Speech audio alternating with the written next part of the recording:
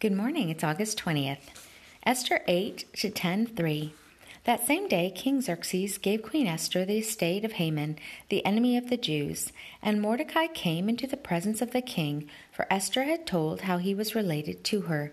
The king took off his signet ring, which he had reclaimed from Haman, and presented it to Mordecai, and Esther appointed him over Haman's estate.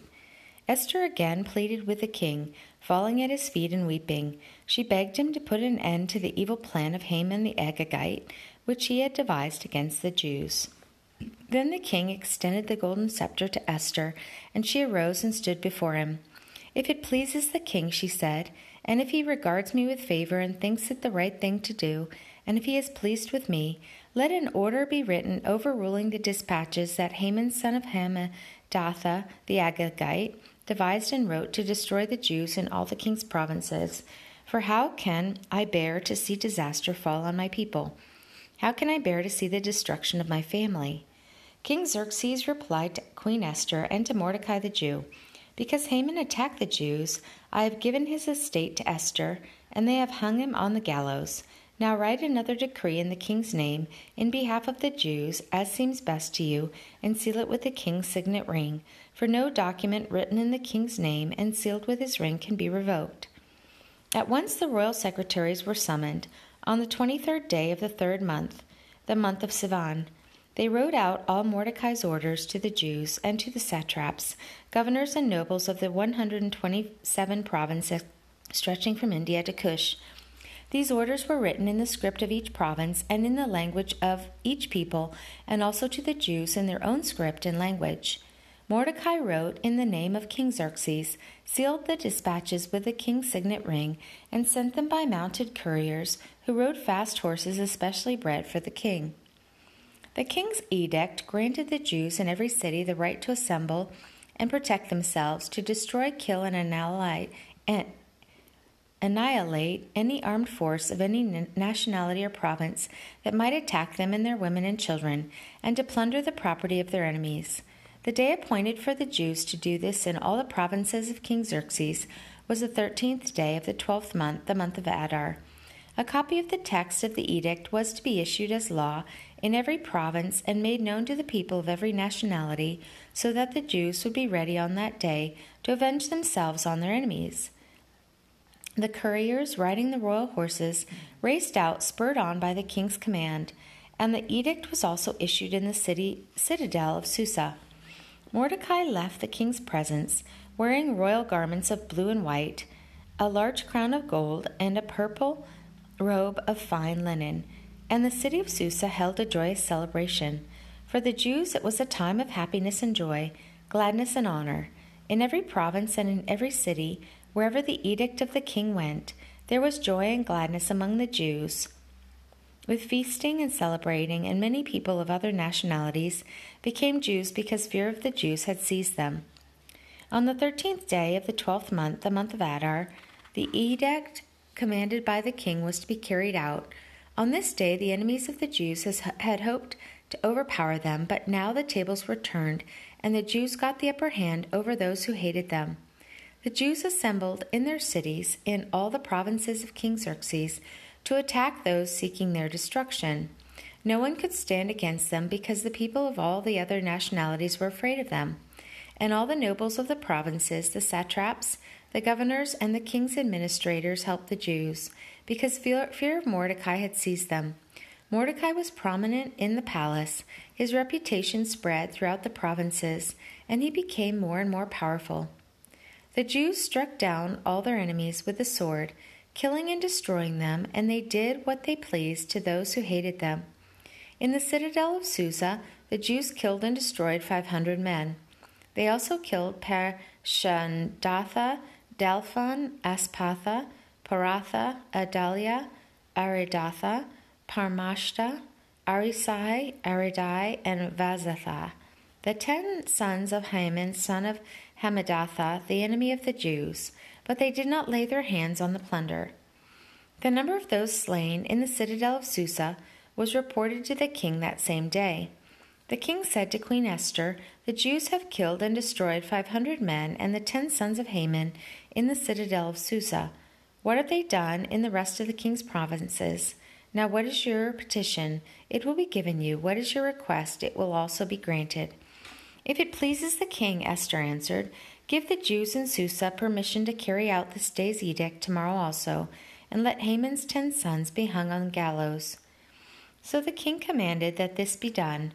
An edict was issued in Susa, and they hung the 10 sons of Haman. The Jews in Susa came together on the 14th day of the month of Adar, and they put to death in Susa 300 men, but they did not lay their hands on the plunder. Meanwhile, the remainder of the Jews who were in the king's provinces also assembled to protect themselves and get relief from their enemies. They killed 75,000 of them, but did not lay their hands on the plunder. This happened on the 13th day of the month of Adar, and on the 14th they rested and made it a day of feasting and joy. The Jews in Susa, however, had assembled on the 13th and 14th, and then on the 15th they rested and made it a day of feasting and joy. That is why rural Jews, those living in villages, observe the 14th of the month of Adar as a day of joy and feasting, a day for giving presents to each other. Mordecai recorded these events, and he sent letters to all the Jews throughout the provinces of King Xerxes, near and far, to have them celebrate annually the 14th and 15th day of the month of Adar as the time when the Jews got relief from their enemies, and as the month when their sorrow was turned into joy and their mourning into a day of celebration. He wrote them to observe the days as days of feasting and joy and giving presents of food to one another and gifts to the poor. So the Jews agreed to continue the celebration they had begun, doing what Mordecai had written to them. For Haman, son of Hammedatha, the Agagite, the enemy of all the Jews, had plotted against the Jews to destroy them and had cast the pur, that is, the lot, for their ruin and destruction.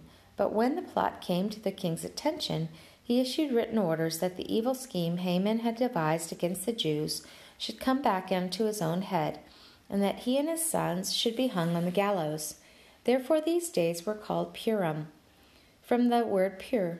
Because of everything written in this letter, and because of what they had seen and what had happened to them, the Jews took it upon themselves to establish the custom that they and their descendants and all who join them should without fail observe these 2 days every year, in the way prescribed and at the time appointed. These days should be remembered and observed in every generation, by every family, and in every province and in every city. And these days of Purim should never cease to be celebrated by the Jews, nor should the memory of them die out among their descendants. So Queen Esther, daughter of Abihail, along with Mordecai the Jew, wrote with full authority to confirm the second letter concerning Purim, and Mordecai sent letters to all the Jews in the 127 provinces of the kingdom of Xerxes, words of goodwill and assurance, to establish these days of Purim at their designated times, as Mordecai the Jew and Queen Esther had decreed for them, and as they had established for themselves and their descendants in regard to their times of fasting and lamentation. Esther's decree confirmed these regulations about Purim, and it was written down in the records.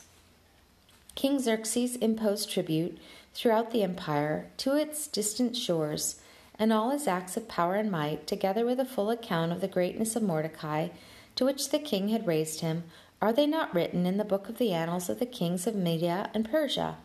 Mordecai the Jew was second in rank to King Xerxes, preeminent among the Jews, and held in high esteem by his many fellow Jews, because he worked for the good of his people and spoke up for the welfare of all the Jews.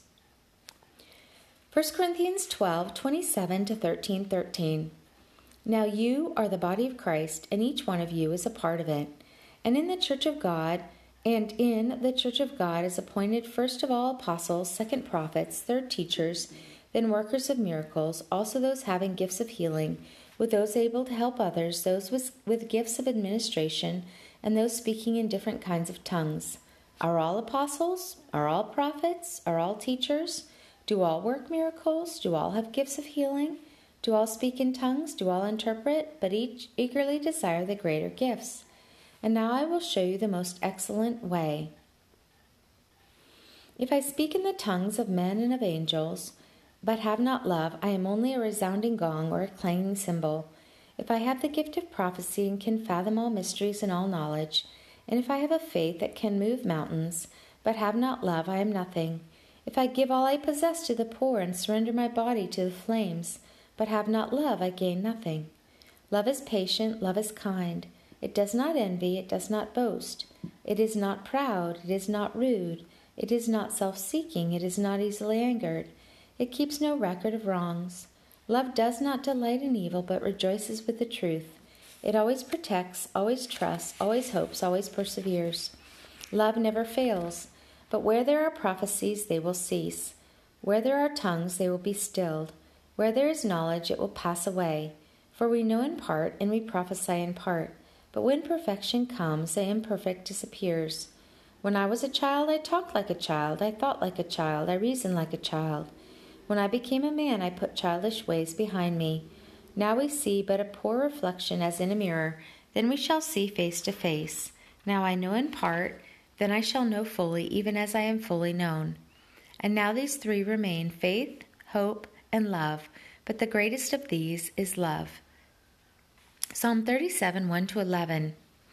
Do not fret because of evil men, or be envious of those who do wrong, for they, like the grass, they will soon wither, like green plants, they will soon die away. Trust in the Lord and do good, dwell in the land and enjoy safe pasture.